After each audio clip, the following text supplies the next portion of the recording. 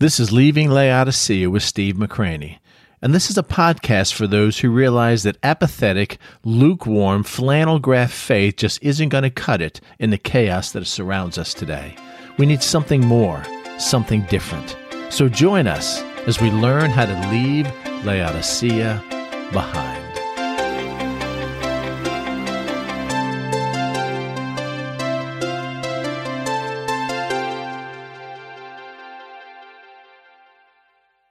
We have talked a lot in the past about Revelation chapter 2 and 3 and the history of the Christian church. Not really going to do that today, but I want you to understand that if you take like a macro view of the history of the last 2,000 years, you will find that church went from a living, a thriving, spirit-filled organism to an institution who was then controlled by a few people. You know, the church in the first century was certainly different than the church in the third and fourth and fifth century. By that time, the believers had pitched their individual rights and powers and responsibility to some sort of institution, to a clergy, who then did everything they could to separate themselves from the people. They are the only ones that could handle the elements during the sacraments. They added things to the sacraments that they were not supposed to be. They even had church buildings where everybody now gathered together in a neutral facility rather than in homes in the book of Acts, where there was an intimacy among the people. Even in the buildings that they chose, there was a certain architectural message that was communicated, where you would have this, the platform would be elevated. Sometimes you would have this gate or this fence that went across the top because the clergy is separated from the laity. And the clergy began to actually dress differently so that you would notice who they were whenever they were just walking around the streets in Walmart. Then all of a sudden, the responsibility of making the decisions and control no longer rested with the Holy Spirit inhabiting the congregation, but instead, allegedly, the Holy Spirit only inhabiting just a few. And it all became a control mechanism.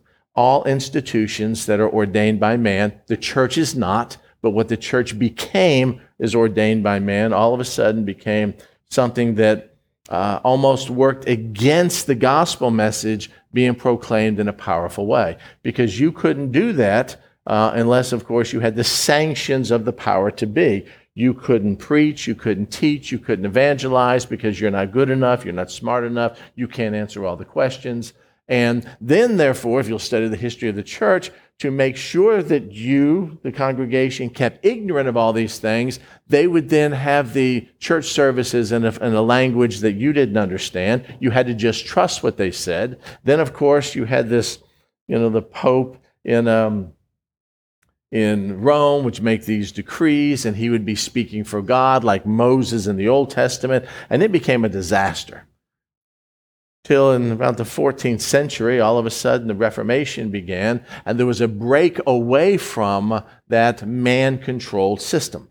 And the Reformation, if you will study it, was just an incredible movement of God's people trying to get back to the book of Acts, trying to go back to the essence of what Christianity was all about, and begin meeting in groups, sometimes under persecution. Actually, a lot of times under persecution. They would meet in barns, they would meet out in the open fields, they would meet anywhere they could, because meeting together in the sanctioned institution buildings was not open to them anymore. And it started out really well. They rescued for us the whole understanding of salvation. They placed God's word in the hands of the common people, according to the clergy, you and I, so that we could actually read it for ourselves, and the Holy Spirit would interpret it for us, not some encyclical that comes from an elite group of people. And then the Reformation began to splinter into all the denominations. That's what the Lord, I think, held against them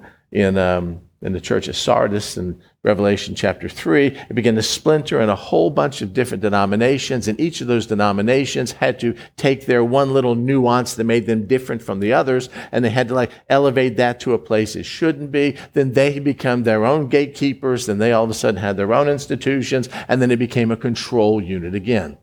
All of us in here, and I'm speaking Maybe I'm speaking with too broad a brush. Maybe your experience may be different. But everyone that I have talked to, we've all grown up in church the same way. It's an institution. It has a corporate structure. It has a building. It has a marquee out front. It has committees and to run it, and it has certain leadership, and it has things we do and things we don't do, and it's just what it is. And we come to observe, sometimes, very few, but sometimes we participate, like teaching a Sunday school class on a lesson that was dictated by somebody who's not in that class, and it's just always been that way. We come to church, we do a service, sometimes we get together for projects and go on mission trips and stuff of that nature. We go home and live our lives and back at church, and it becomes what we've all been used to. This separate entity from our life that we have membership in, but we've lost the vibrant, pulsating, communal kind of relationship they had in the book of Acts. And what I want to tell you, I know this is starting out a little negative here. What I want to tell you is all of this is by design. All of this follows Saul Alinsky's Rules for Radicals, or if you look at any government situation where they've gone in and tried to go from maybe a democracy to some authoritative government. We're seeing this happen in our own nation right now, that there is a schemata, there's a plan, there's a program that's put together to get us to take from us the power that we have as believers in Christ and somehow relegate us to people who don't really think we can make a difference at all in our families, in our communities. And so we just come together and we worship in our buildings and we go home in the darkness and nothing ever changes. I want you to watch some of these. You can recognize these in our own government. You can recognize these in Nazi Germany. You can recognize these in the fall of Rome. This is just a historical picture of how change takes place, not necessarily for the best. One of the things, first thing they do is redefine words. We're doing that right now.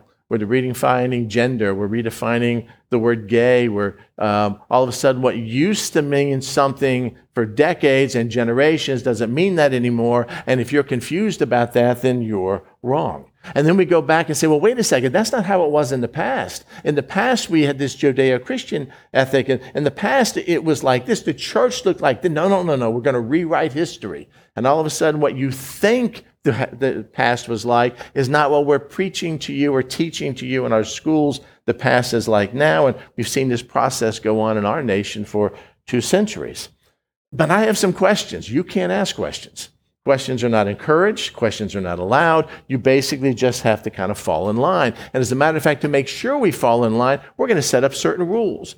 It happens in governments. It happens with every institution. It even happens in the institution of the church. There's certain rules that have to be followed that we have put together, not necessarily biblical rules, but they kind of seem like biblical rules, or we're going to proof text a passage to make it look that way, but they're nevertheless man-made rules, and you must comply. If you don't comply, you're not involved anymore. There's no deviance allowed. As a matter of fact, we have now set up gatekeepers.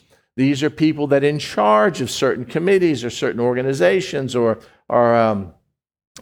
even in the church or denominational workers or stuff of that nature who basically make sure that everybody that comes in is the same and there's no dissenting attitude. Well, where does the power come from? Then our government is supposed to come from the people. How much power do you think you have over Washington? None.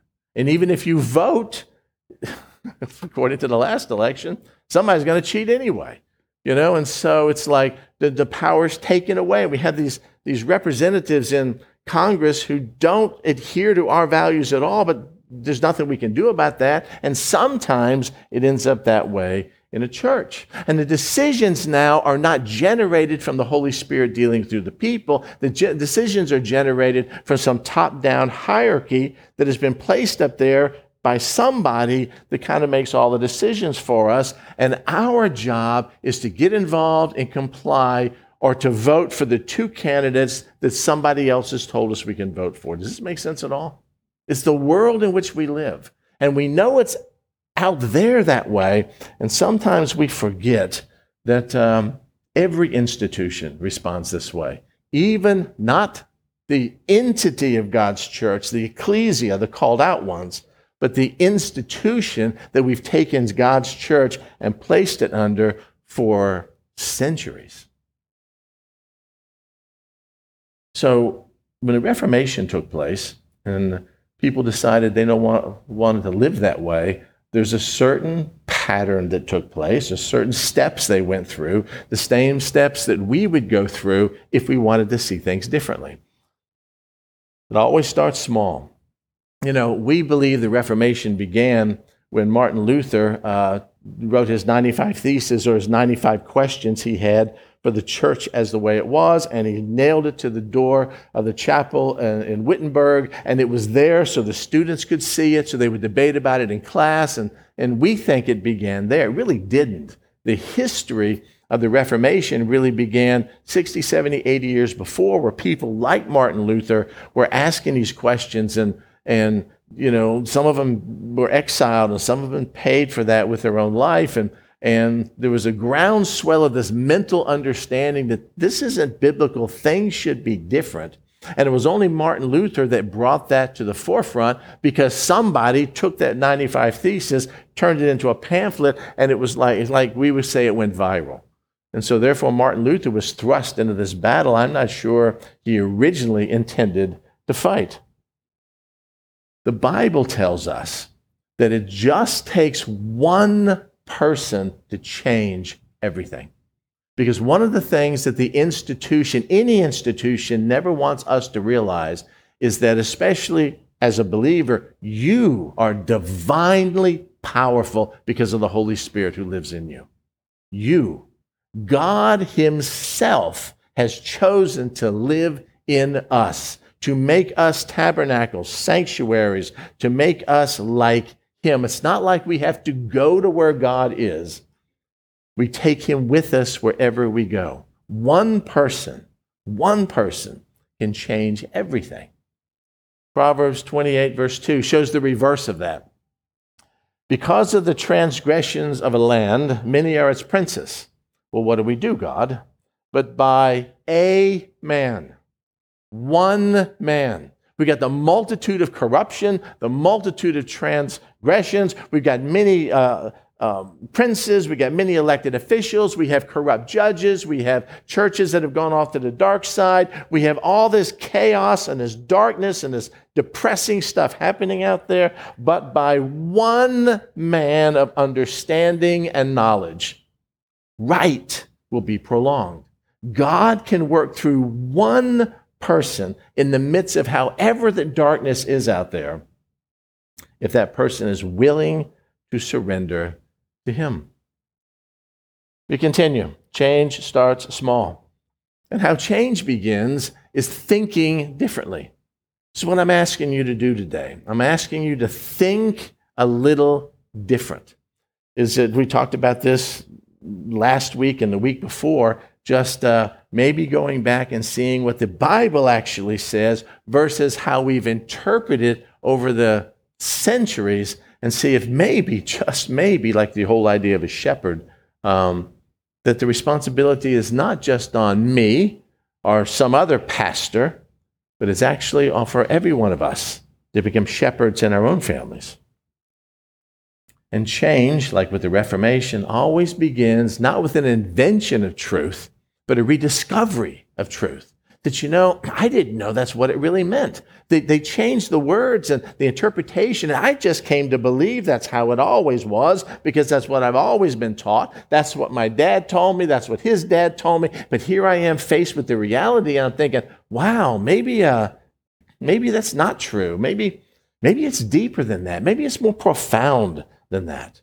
And whenever change comes, you will find it's resisted. It'll first be resisted in you, because change is always uncomfortable. Change always makes us feel like, oh, I can't believe this is happening. Maybe I'm wrong. Maybe I'm going to be all alone. And what are other people going to think of me? And then you have this dark night of the soul. We have a choice to make. Do I follow what I believe is I'm seeing with my own eyes, or do I follow what I've always been taught? Do I follow and go in this area that I don't even know what tomorrow brings, or do I stay satisfied with where I am right now, even though I see that it's not working? And I have to come up with this conclusion myself. And once you do, and other people do, and this change, like with the Reformation, hits this critical mass, and all of a sudden many people are involved in that, the overall changes in society happens very quickly. But it comes with a price. It comes with severing of relationships. It comes with sometimes you feeling like you're a person all by yourself on an island all alone. It comes with a price. Jesus said, if they have done this to the master of the house, how much more do you think they're going to do to you? Jesus came, to use secular terminology, Jesus came on earth as a change agent. He reacted against the institution who had perverted this whole idea of Judaism and made it a man-controlled entity. And why would we not expect, when you look at it from a macro view, that maybe sometimes that can happen to us? When change takes place, people have to choose. And you will find the people that you hang around with, the people you go to church with, the people that you know, you will have cowards and heroes. And they'll become very apparent. We saw this, Bonhoeffer talked about that in Nazi Germany at that time. Those that were with them and willing to pay the price, or those who weren't. And history has proven which side was correct. You will also find out that when change takes place, everything changes. You change. Your relationship with your family changes. Your relationship with your work changes. The way you respond, or the people in the world respond to you, will change. It's not something that you can just compartmentalize, because what you have seen, the truth you have seen, you can never unsee. Never. And you will never be satisfied again with the status quo when you have been able to taste of what God really wants us to be. Does that make sense? So, what do? Well, we start thinking about some of the things we have not been told. Or if we've been told, the things that we have been told, they haven't really been emphasized. And here's just a couple of them. The church. What is the purpose of the church? What's the definition of a church? And where does the power of the church come from? Well, what are we talking about? Are we talking about a biblical church or an institutional church? Are we talking about the church we see in the book of Acts, the church Jesus talked about, this spiritual, thriving entity of this assembly of called out ones, which is what the word ecclesia means. And the gates of hell will not prevail against my ecclesia, my assembled group of called out ones that are all inhabited by the Holy Spirit. And we want to know what that looks like. We got the whole book of Acts to give us a picture of that. I mean, what is the purpose of the church? Is the purpose of the church to train your kids because you're not doing it at home? Is the purpose of the church for us to come together and sing a couple songs and hear some message that we could literally hear online if we wanted to? Is the purpose of the church just to get together and have fellowship? Or maybe join together on some benevolent sort of ministry, such as the baby bottles, or such as feeding homeless people, or stuff of that nature, which is all good. I mean, is that why we're here? Is it to have these big buildings? On every street corner, this marquee that this is a church, and that's a church, and this is First Baptist, and that's First Presbyterian, and this is First Church of God, and we never get along with each other because they believe in a different kind of dynamic than we believe, and these guys over here are kind of strange, and so therefore, I mean, is that what church is all about? When we transfer our membership from one church to another, what are we doing? We're going to an institution and saying, hey, please accept me in your group. Sure, here's tithing envelopes, here's your responsibility, here's what we expect from you. Well, I have something I want to share on Sunday. Sorry, we have rules. You can't do that. I mean, where's that come from? And then when it comes to the power of the church, is a church more powerful because it's larger? Is Elevation the most powerful church around because it's got multiple campuses and all that kind of stuff? And according to downloaded sermons on YouTube last year, T.D. Jakes is the most popular preacher in America right now. So the Potter's House, I think that's the name of his church, isn't it? So, I mean, does that make you powerful? Or does the power not come from the bank account or not come from the size of the building or the professionalism of the people who are up here? Does the power come from something different? How in the world did these group of people in the book of Acts who did not have what we have, rejected what we embrace, yet turn the world upside down for the gospel message in a very hostile environment could lead to their beating and stoning and death? How did they do that and not have what we have? And how can we not even get close to doing that, having what we think is so much more than they do? What was the structure of the church back then? I mean, how did that work? What was the requirement for being a bishop or elder? Oh, we see all these requirements in Scripture. Not one of them involves seminary.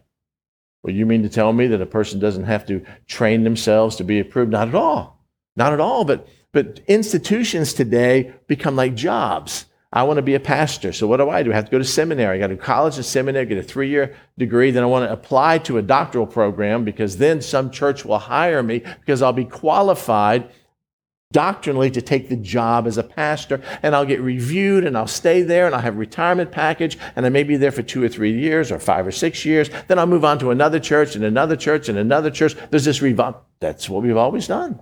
That's the way it is, especially in Baptist circles that I was used to. Some denominations, people that don't even know anything about the church make those decisions. And you're only going to get it for 2 years. Because if after 2 years, you'll develop too much community with the people, and we just need to keep things kind of moving around. We don't want the congregation to be focused on the pastor. We want it to be focused on the entity, and so therefore we'll bring a new pastor in there every 2 years. It's insane. Where did all that come from? Is that even biblical? But we've decided to accept that because we feel powerless to change it, and don't even know what to do.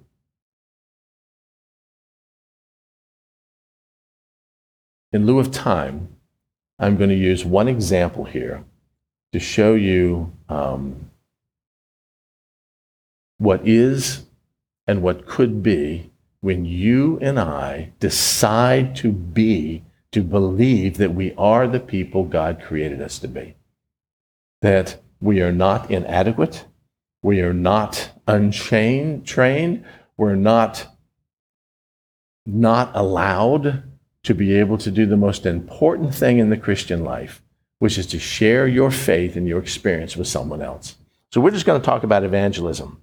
And I want you to see how we've changed terms. I want you to see how we've given the institution has limited access to certain terms based on a control mechanism. And biblically speaking, none of that is true. And when all of a sudden we realize that you are the church, we are the ecclesia, the called out ones, and the Holy Spirit rests not in this building when we're not here, but only in us when we are here or wherever we go, that everything changes. When it comes to evangelism, there's a couple phrases that are thrown out that we have somehow, as a system, kind of changed the definition of, or created definitions.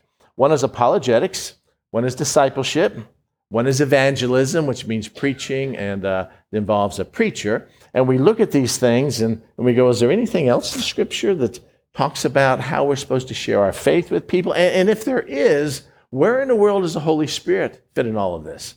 Because apologetics is like this school, this class of Christianity where it's usually talked about on an intellectual or academic level, and it's been digressed to the point where it basically means that we have to come up with answers that the people out there want to know to defend the claims of Christianity. Somebody says, hey, I don't really believe in the 7-day creation. Can you explain that to me? I believe in evolution. So we go to these classes on apologetics, and we take degrees in apologetics. You can get a master's degree and a doctoral degree in apologetics to memorize all these defenses of the gospel, because unless you have that, you're ill prepared to tell anybody about Jesus, because they're going to ask you a question you can't answer, and if you don't answer the question, they're going to hell, and it's your fault. And so we've developed this mindset that started out helpful, and somehow it got twisted to it became something that keeps us from sharing our faith rather than helping us share our faith.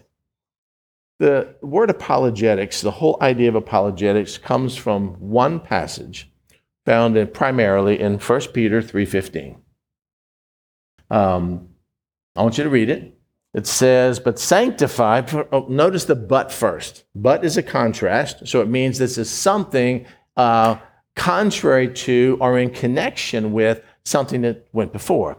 But here's what I want you to do in contrast. Sanctify the Lord in your hearts, and always be ready to give a defense. A defense of what? Well, apologetics says the defense of the gospel.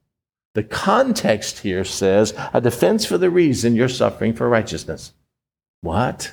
None of us in America hardly ever suffer for righteousness yet. But we say it's now a defense of the gospel to everyone who asks you the reason for the hope in the midst of suffering for doing good that is in you in meekness and fear.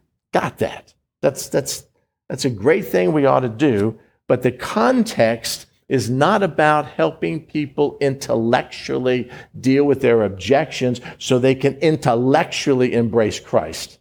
Instead, it talks about your suffering for righteousness. You've done nothing bad, and people are spitting in your face, and you have a smile on your face when that's happening, and it doesn't seem to bother you. Can you explain to me the hope that you have to respond this way under persecution? Look at verse 13. And who is he who will harm you if you become followers of what is good? But even if you should suffer for righteousness' sake, you are blessed. How am I blessed for suffering for righteousness' sake? And do not be afraid of their threats, nor be troubled. But, I'm blessed, and I'm not supposed to be afraid of their threats. What I'm supposed to do is sanctify the Lord God in my heart and always be ready to give a defense to prove to everyone who asks in the midst of my suffering and persecution how I have that hope, and do so in meekness and fear, having a good conscience when they defame you as evildoers. Those who revile your good conduct in Christ may not be ashamed, for it is far better that it is the will of God to suffer for doing good than for doing evil. The context here for apologetics is it's really like your testimony. You know, I'm being maligned for not doing anything wrong. I got people saying terrible things on Facebook about me. I lost my job, and Amazon just ran a 4-part series on me, and I'm not saying anything about it. I'm just trusting God to work it out. How in the world do you live that way? How is that even possible? And the answer is to give a defense, to answer their question. The answer is because of Christ, what he's done to me, what he means to me. It turns it into a testimony. Here's what the word means. To sanctify the Lord God in your heart, and always be ready to give a defense. This is where we get this Greek word, is where we get the word apologetics from. Apologetics is not a bad thing. It's a great thing. But it's not what the word they take to create that discipline means something different. Here's what it means. To give an answer or speech in defense of yourself, or the speech except in and of itself, the speech act of attempting to prove some act or belief is reasonable, necessary, or right, especially in a court of law. I'm being confronted because of my faith in Christ. I'm being accused of doing something that may or may not be against the civil laws because I'm a Christian. Whether it's right for us to obey you or obey God, judge for yourself. But for me, we're just going to obey God, that Peter said. That's what it means. To everyone who asks you the reason for your hope, this general feeling and expectation that your good desires will be fulfilled, is what it means in the Greek, that is in you with meekness and fear. So, the question, just as an example, where in the world did we as a culture go from seeing what that word means about defense and creating this entire evangelistic, theological sort of discipline where we hire an apologist to come in to teach us nuances about the scripture that we don't know. So we write them down so we'll be able to answer everybody that has a question about the gospel. What about this? And what about that? And what about women pastors? And what about all these different translations? And none of that is bad. Don't get me wrong. None of that is bad. It's good for you to know those things. But if you don't know those things and use that as an excuse for not sharing your faith with somebody, then it becomes a tool of Satan to keep you silent when the world needs your story. Does that make sense? And what we've done is just change the terminology. And we inadvertently, it's not by anybody's fault, I'm not slamming apologetics. I took courses in apologetics. They're very helpful. But if I know everything intellectually to answer every one of your intellectual questions, and you throw 75 objections to me, and I bat them all away, and now there's nothing left but for you to intellectually make a decision for Jesus, because I've embraced answered every one of your intellectual questions. And you do intellectually embrace Christ now because I seem to answer all my questions. Has salvation truly taken place? No. However, if by answering those intellectual questions, you come to a regenerative, saving relationship with Christ, that's fantastic. But if we come to believe that if I don't know all the answers, then I can't share my faith. Let me just click through these really quick. By the way, whose duty is it to make a defense of the hope we have in him? Is it the apologist? Is it Ray Comfort's? Is it Norm Geisler? Is it John MacArthur's? Is it somebody who's far more knowledgeable about apologetics than we are? It's the guys that teach the apologetic courses. Like you remember, what was that? Gardner Webb? Not Gardner Webb, but yes, exactly. Is it only those guys? No, it's all of us have a responsibility to share this hope we have, even in bad situations. But what if you don't have that hope? Then going to an apologetics class and learning all the facts ain't going to help you at all. Because unless it's real to you, it just becomes academic. So, went to John MacArthur's Grace Theological Seminary, and I went to his course on apologetics. And this is from John MacArthur. This is from Grace Theological Seminary. Here is John MacArthur's answer to the question, what is apologetics? He says, in the most basic sense, apologetics refers to a systematic, argumentative discourse. All right, well, that's not biblical, but that's what they have created, and that's not a bad thing, not a bad thing. Breaking that definition down further, it means that an alternative view of a topic is offered in an organized fashion. Twice now, we've used the word systematic and organized. It does not have to be argumentative in the sense of being quarrelsome.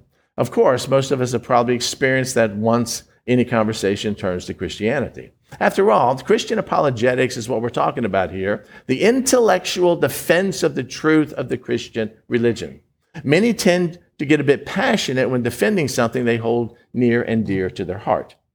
But the word apologetics itself stems from the Greek word apologia, which I just showed you in here, which simply means an answer given in reply. Wow. So it's an answer given in reply. Think of this less as a debate and more like telling your friends about this buried treasure you found. You're convinced the treasure holds a buried chest you found. You're convinced the chest holds an infinitely invaluable treasure, and your friend has some questions.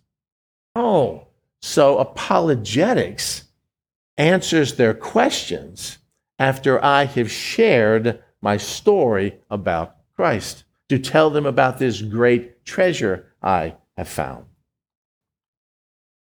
Discipleship. Well, discipleship is part of our job. We find that in Matthew 28:18 during the Great Commission. And so here's discipleship. All authority, that's not dunamis power, but authority power, has been given to me in heaven and on earth. Given to who? Given to Christ. Therefore, because of that, go and make disciples, not converts. Converts is something God does. Our job is to take the converts that he has brought to himself and make disciples of all nations. How do we do that? We baptize them in the name of the Father, Son, and the Holy Spirit, teaching them to observe all the things that I have commanded to you. And you know what? I'm going to be with you always, even to the end of the age. We've all memorized that. This is the idea of discipleship. But I have a couple questions. How do we view discipleship today? Oh, we bring them to church. I mean, we have discipleship programs in church. We take them to a seminar. We give them a book. We tell them to listen to a podcast. If you want to be discipled, it's not my job. I'm not qualified to disciple anybody. I haven't been trained or sanctioned by the church or ordained by some ecclesial body to do discipleship. All I can do is come and sit and tithe. Somebody else has to do that. We have Sunday school teachers that can disciple people. We've got women's group and men's group to get together. I'll come, but somebody else has to do that because discipleship now is all funneled to the institution and people who are sanctioned by the institution. So much so that even, if you think about it, even homeschool parents will spend infinite amount of time teaching math and science and history and English because that helps you go out and get a good job, but very little when it comes to spiritual understanding of what the Word of God says. So according to that passage, who does the baptizing? Well, not you. You can't do the baptizing. I mean, you don't have the authority to baptize anyone. You don't have to. We haven't sanctioned you to baptize anybody. If you baptize somebody in the name of the Father, Son, and the Holy Spirit, it's not real. God won't accept it. They're not baptized. Who says? Christ or the institution that likes to control? Who teaches them to observe all the things? You? No. Matter of fact, if you start a discipleship group in your home and your pastor finds out about it, he's going to be really suspect of you because what are you trying to do? Start a new church? Trying to draw people away from him? And what are you teaching anyway? Is it line up with what I teach, what I believe? And it's a control thing. It's an institutional thing. And who did Jesus say he would empower? And who did Jesus say that he would be with to the end of the age? The institution or you and me as individuals? Never. There was no institution when Jesus spared these words. Man invented that later. What about preaching and preachers? Boy, here's a killer. Here's the verse. Go into all the world and preach the gospel to every creation. From Mark 16:15. Okay, preach. Well, what is a preach? What is a preacher? Well, a preacher is one who preaches. Well, where do people preach? We only preach in church. As a matter of fact, if you want to be if you take it outside of church and someone kind of preaches to you, it becomes negative. Man, don't preach to me.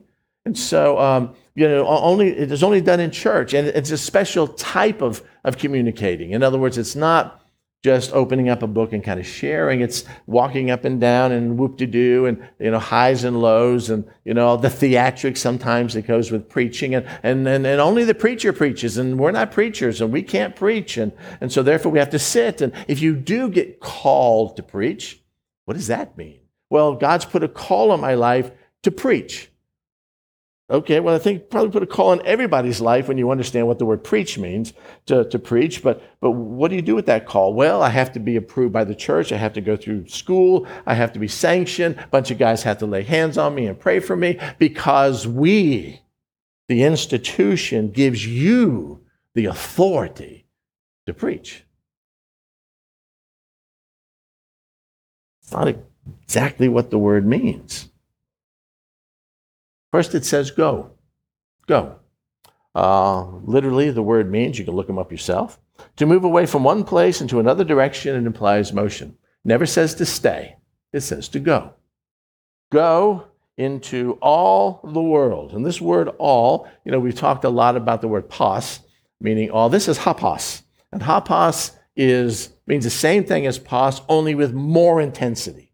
So we're talking about going into all the cosmos, all the physical world, the earth, and to preach. Here's what the word preach means. It means to proclaim, to announce publicly, to make known. The New Testament borrowed this word from Greek culture, and it was the idea that somebody would go into a town, like a town crier. They would stand in the foyer, and they would say that, hey, the king is coming, or here's a message the king has, or something of that nature. It means to proclaim. By the way, do only preachers proclaim, or is that our job too? To proclaim, to announce publicly. We think that means on a street corner or behind a microphone. No, it just means not privately. To announce publicly or to make known.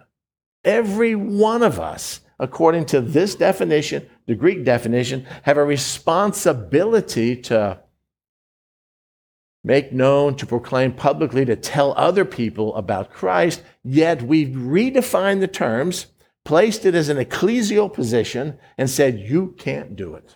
There's only one preacher in this church, and that's me, and I'm the only one ordained or authorized or educated enough to actually proclaim. And so we listen, and we go outside, and the church in general does nothing. Why is that? I mean, is that what's supposed to happen here?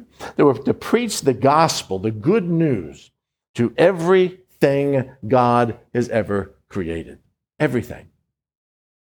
Well, are you talking about preaching in the institution? No, not really. I'm talking about preaching in the world. You're to go to all the world. Doesn't say go to this church and that church. I'm preaching at this church. I'll preach at your church on Sunday. You preach at mine this coming Sunday. That's what we've digressed it to. But the command of Jesus is for us to go and tell everyone about him publicly. And the institution says you can't. So I have some questions. I mean, is preaching, this command, limited to just those people with seminary degrees? Can you preach without a seminary degree? You can't get a job as a pastor. You used to not be able to without a seminary degree. Do I have to be ordained to preach? Well, in a church, yes, Jesus didn't talk about going to churches and preach. He was talking about at that time going into all the world and make him known publicly. Do you have to be ordained by an institution that only wants you preaching in the institution? Or have you already had your ordination by Christ who gave us a command? So who gives you the authority to preach his word? Probably the same person who gave you the command to preach his word. And maybe some of the reason why we're hesitant to tell anybody about Jesus is because we don't feel qualified. Qualified. How can we not feel qualified if God has made this transformation in us and our lost friend is over here who he has not made that transformation in us, and we know he's real and we know he needs him? How can we not be qualified? And how in the world are we going into all the world to preach the gospel to everything God has created? And the only way we do that is invite people to come to an institution where they hear somebody ordained to teach that message. I mean, how does that fulfill this command? And what has happened over the years is power and duty and responsibility has been taken away from us and placed in the hands of just a few people. And ministry only takes place in this building where we can control it. And if you have a lost friend, you bring them here. And we'll tell them about Jesus. You can't. See what happens? So, what are we supposed to do? It's really simple. You're to be what Christ commands us to be from the very beginning. Do you remember in Acts chapter 1 that the disciples were struggling? They still didn't understand this whole kingdom of God thing and what Jesus was going to do. They still in their mind thought that he was going to set up an earthly kingdom at that advent and not the second coming of Christ. So they asked him, Lord, are you going to establish kingdom Israel now? Are you going to make us kings and priests now? Are you going to dump Rome now? Is your whole kingdom on earth now? And Jesus said, it's not for you to know the times or season which the Father has put in his own authority. That's not your job. But this is your job, the contrast, see in the context. But you, not the institution, not the hired holy man, not somebody that decides to do this vocationally, but you, personal, each one of us, without exception, shall receive something.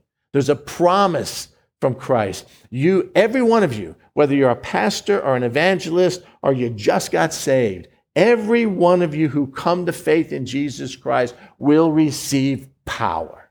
This is not authority power. It's not exousia. It's dunamis power. It's explosive, miracle-working, achieving power.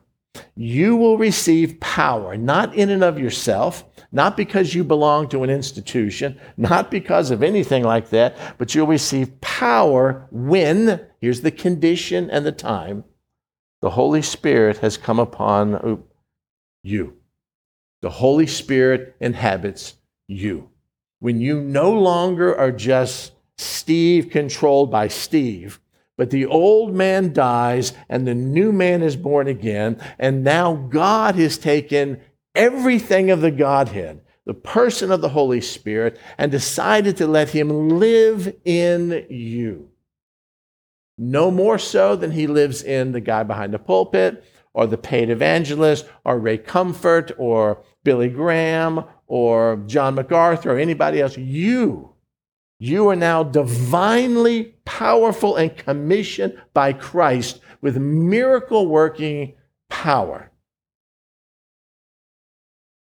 What do I do with that? Lord, what do you want me to do? I don't know the Bible much. I don't, I just got saved. I really don't know anything about propitiation. Can't even spell it. I don't know what to do. I mean, what do I preach? What message am I supposed to bring? Like Nineveh and Jonah, or maybe, some cool story about Genesis chapter 5 and how all the names led to Christ. I mean, what do I preach? You don't preach anything. You become a witness. You become someone who testifies of what God has done in you. And you shall be, that's a promise, you shall become, God will make you become a witness. That's what the word means. Martys is where we get the word martyr from. One who has information or knowledge about something and can give that information. Do you have information or knowledge about Christ? Even if you know nothing more than once I was blind and now I see? Is it possible for you to give that information to someone who wants to know the hope you have in him? Does that power belong to you? Or you can bring to light or confirm something. Yes, the story of Jesus is true. Let me tell you what happened to me. And you shall become a witness, not to Christ, not to the church, not to your denomination, not to your way of thinking, but you are a witness to give testimony to about one person, and that person is Christ. Only Christ. And then he begins to lay out for them, where they were at that time, how he wants that to expand. You're in Jerusalem, you preach right there. You share Christ right there. You're a witness to me right there. And then we get moving on into concentric circles to Judea and Samaria and then to the othermost parts of the world. Look at the map and see how that happens. What God has called us to be are witnesses. And the institution, and I'm not saying this is by design, although it may be, the institution wants to take that away from you. No, you don't have a witness. You don't have a testimony. Matter of fact, whatever testimony you do have isn't good enough. Because I got this guy over here who was on crack for 45 years. He's been involved in every possible sin you have, and he comes up and he shares his story. Or here's this rock star who decided he almost died, and now he, of a drug overdose, he gave his life to Jesus, so we're bringing him up to tell his story. And your story, when you were 6 years old, like my wife, and you had, was it 6 or 8? 6 years old, like my wife, and you wanted to know about Jesus, and her dad sat down in her room and told her about Christ, and she gave her life to Jesus. Oh, that's no story. That's boring. You don't have a testimony. It's got to be these guys with the big flashy stories. And although the institution doesn't say that, we inadvertently make us feel that way because of who we showcase. True? And all it does is make us think, I can do nothing. I'm worth nothing. I'm just going to come and sit as my family just drifts off in all these directions because I can't say anything. What is a witness? Just read the passage. Someone who has information, who's experienced something, and can tell it with somebody else. Whose duty is it to become a witness?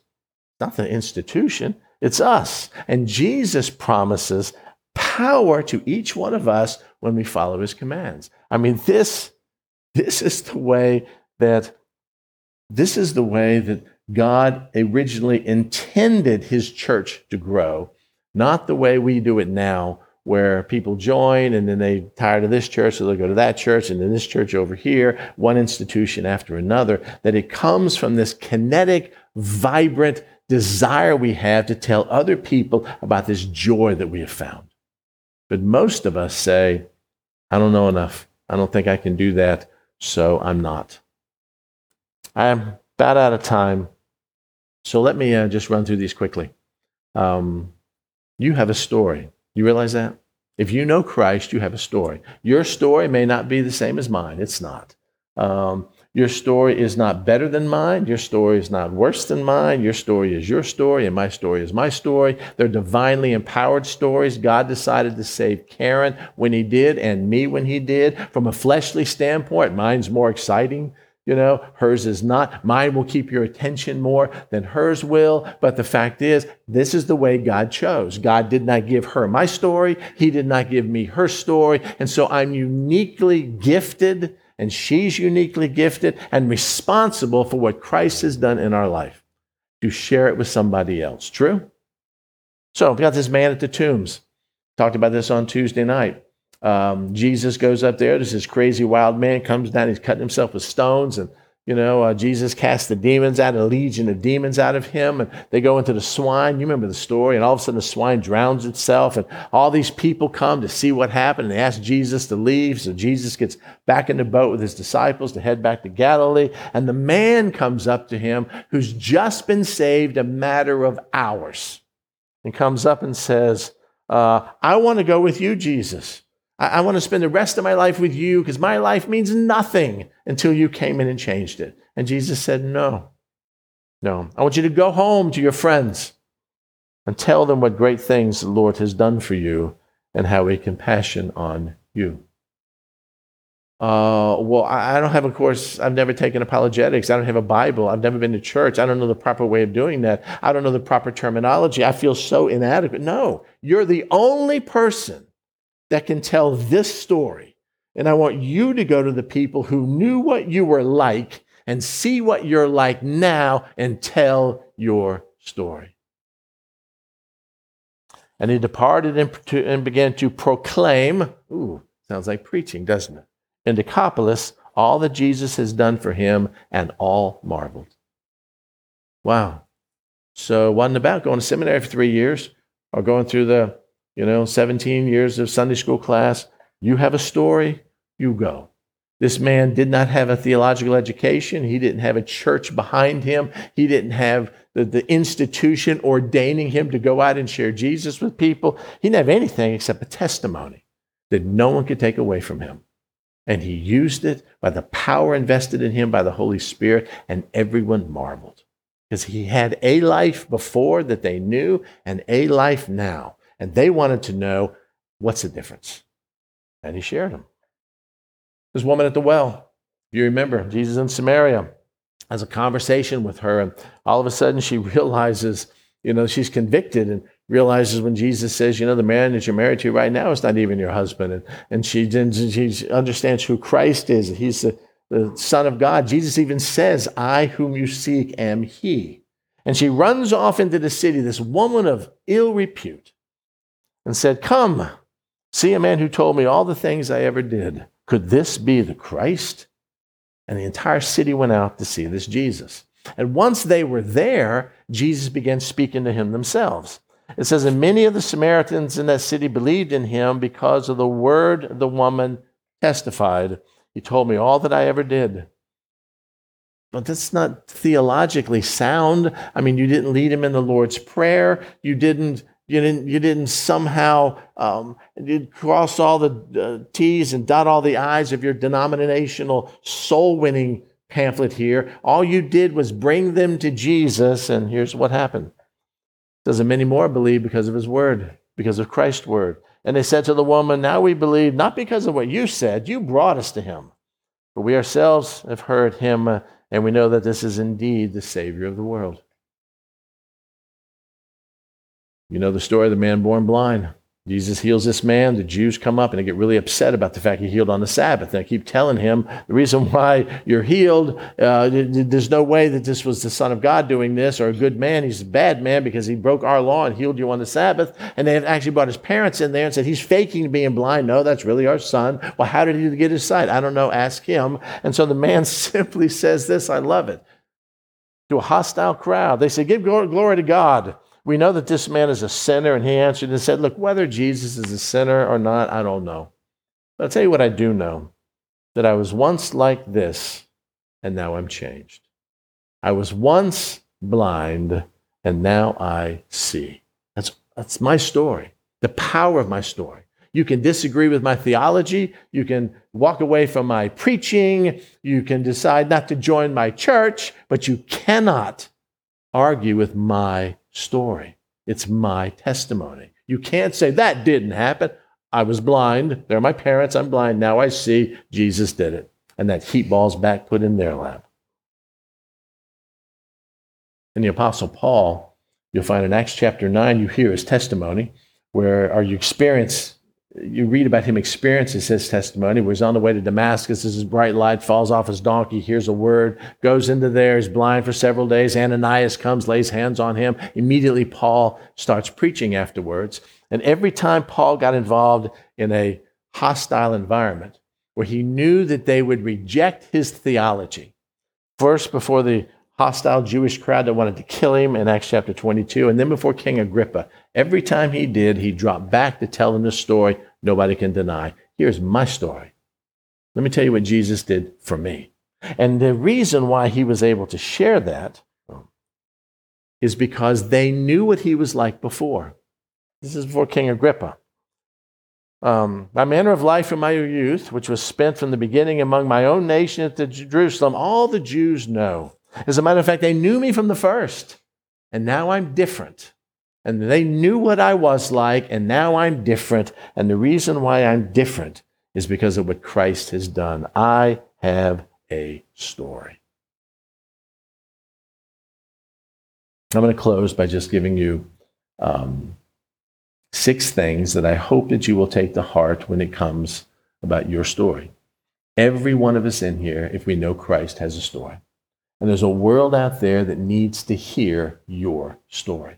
They don't need to come to church to hear my story or to hear me talk about something they can't even relate to. They need to hear your story.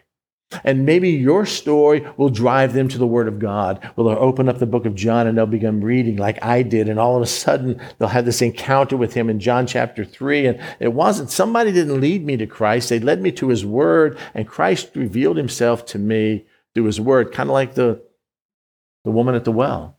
But you have a story that the Holy Spirit has placed in you, and he's empowered you to be divinely powerful against the enemy that wants to stifle your story, or the institution which either verbally or sometimes unwillingly communicates to you that your story don't matter. That what we want you to do is bring your friends here to hear our story, and everything will be okay. But you can't share your story out there because you don't know enough, because they're going to ask a question, because whatever reason. Here's some things about your story. And it's yours, not mine. It's nobody else's on the planet. God interacted with you just the way he interacted with you, and he didn't interact with anybody else on the planet the same way he does you. My testimony is my testimony. My wife's testimony is her testimony. God uses her testimony the way he wants to. He uses my testimony the way he wants to do. The fact is, it's my story and her story, and you have a story, and no one can take that away from you. The only thing Satan can do is keep you from sharing it, have you embarrassed of your story. I don't want to tell you how I came to Christ because it's really not that exciting. Really? You were going to hell, condemned by your sins, and now all of a sudden your sins have been paid for through grace and mercy of no merit on your own? But that's not a story to tell? Well, I don't know, the guys that talk in church, they always had these great stories about how great their sin was. And, I'm just going to kind of be quiet and let somebody else do it. Number two, you have to understand this is a story God gave you. And you are divinely powerful with that single weapon of your story. If you don't know anything else about Christ, other than the fact he saved you and here's how it happened, that's all you need to share your story. It's all you need to share your story. If you want to know more, take a class on apologetics. But don't wait to share your story until you have a degree in apologetics. Share your story now. That's who you are. Number three, as I just alluded to, God could have brought you to him any way he wanted to. He could have had some fish spit you up on the shore of San Francisco and go in there and preach to people. He could have, he could have had you saved when you were 6 years old, could have had you saved when you're 66 years old, doesn't matter. God ordained you to come to Christ when he did. And so you cannot ever be ashamed of the story God has given you. In the flesh, is it exciting as somebody else? No. I'm sure there's guys out there that have these incredible stories, and we all like to hear them. Wow! But the fact is, in your frame of reference, in your friends, in your neighbors, in your family, the guy with the huge story ain't there. You're there, and you have a story to tell them about what Christ has done for you. But in order for your story, listen very careful, to have any impact at all, you have to have evidence of a changed life. If you're just the same guy you were before your story, then what's the point of your story? I mean, if you use a subject I struggle with, if you go online and you look at programs and how to get in shape, how to work out, and there's even these new ones that come out now where they talk about if you're over 60, they got some huge buff guy with a big beard, working out at 60. I can maybe do that. Got one for over 70. Here's a buff guy in a wheelchair, or something of that nature. If you look at every one of those pictures of stuff for you to be involved in, the person that is selling it to you always has achieved something that you want. This guy will tell you how to make a lot of money, and he's barely paid his rent. I don't want to hear what he has to say. This guy over here is worked himself up to he's an Olympic athlete and looks like a 65-year-old Arnold Schwarzenegger. Okay. I mean, he's done it. If he's done it, he can show me how. The fact is, if you don't have evidence of a changed life in you, which is the whole point of the Higher Christian Life that we spent a year and a half talking about back during the pandemic, then your story has no power at all, because nobody wants to hear how you became like a lost person. They want to hear how they can have hope for their sin because of what God has done through you. Sanctification is incredibly important when it comes to sharing your story. Number 5, God did not give the responsibility of me to share your story, or your wife or your husband to share your story with your kids, your family, your friends. He didn't give the responsibility to the church to share your stories, to the institution. He gave you that responsibility because you're the only one that has that story. And number 6, never forget the teaching. Remember, Justice preached on this at my house last month. Never forget the teaching of the fact that we are the light of the world. Never forget that, Justice. It's an amazing truth. Jesus says he's the light of the world. In the Sermon on the Mount, he says we are the light of the world because he lives in us. And the worst thing to ever do with the light of the world is to put it on a table, do you remember the story? And put something on top of it so that the light of the world stays hidden to all those people in the world who are dying unless they hear your story about what the light has done for you. Your story. The more I look at this, the more I just sit back and look at church in general, I'm not saying it was intentional. It's just a byproduct of raising certain people up and letting everybody think they're inadequate. But I want you this week to go out and share your story with somebody. It's really simple. Hey, let me tell you what happened to me. And you share that story. Everybody wants to hear about your story. They don't want to hear you preaching to them, but they want to hear your story about how you came to Christ. But if your attitude and your life is just like theirs, ain't nobody want to hear your story, because you have to have that light that draws them out of their darkness towards Christ. Amen? Let me pray.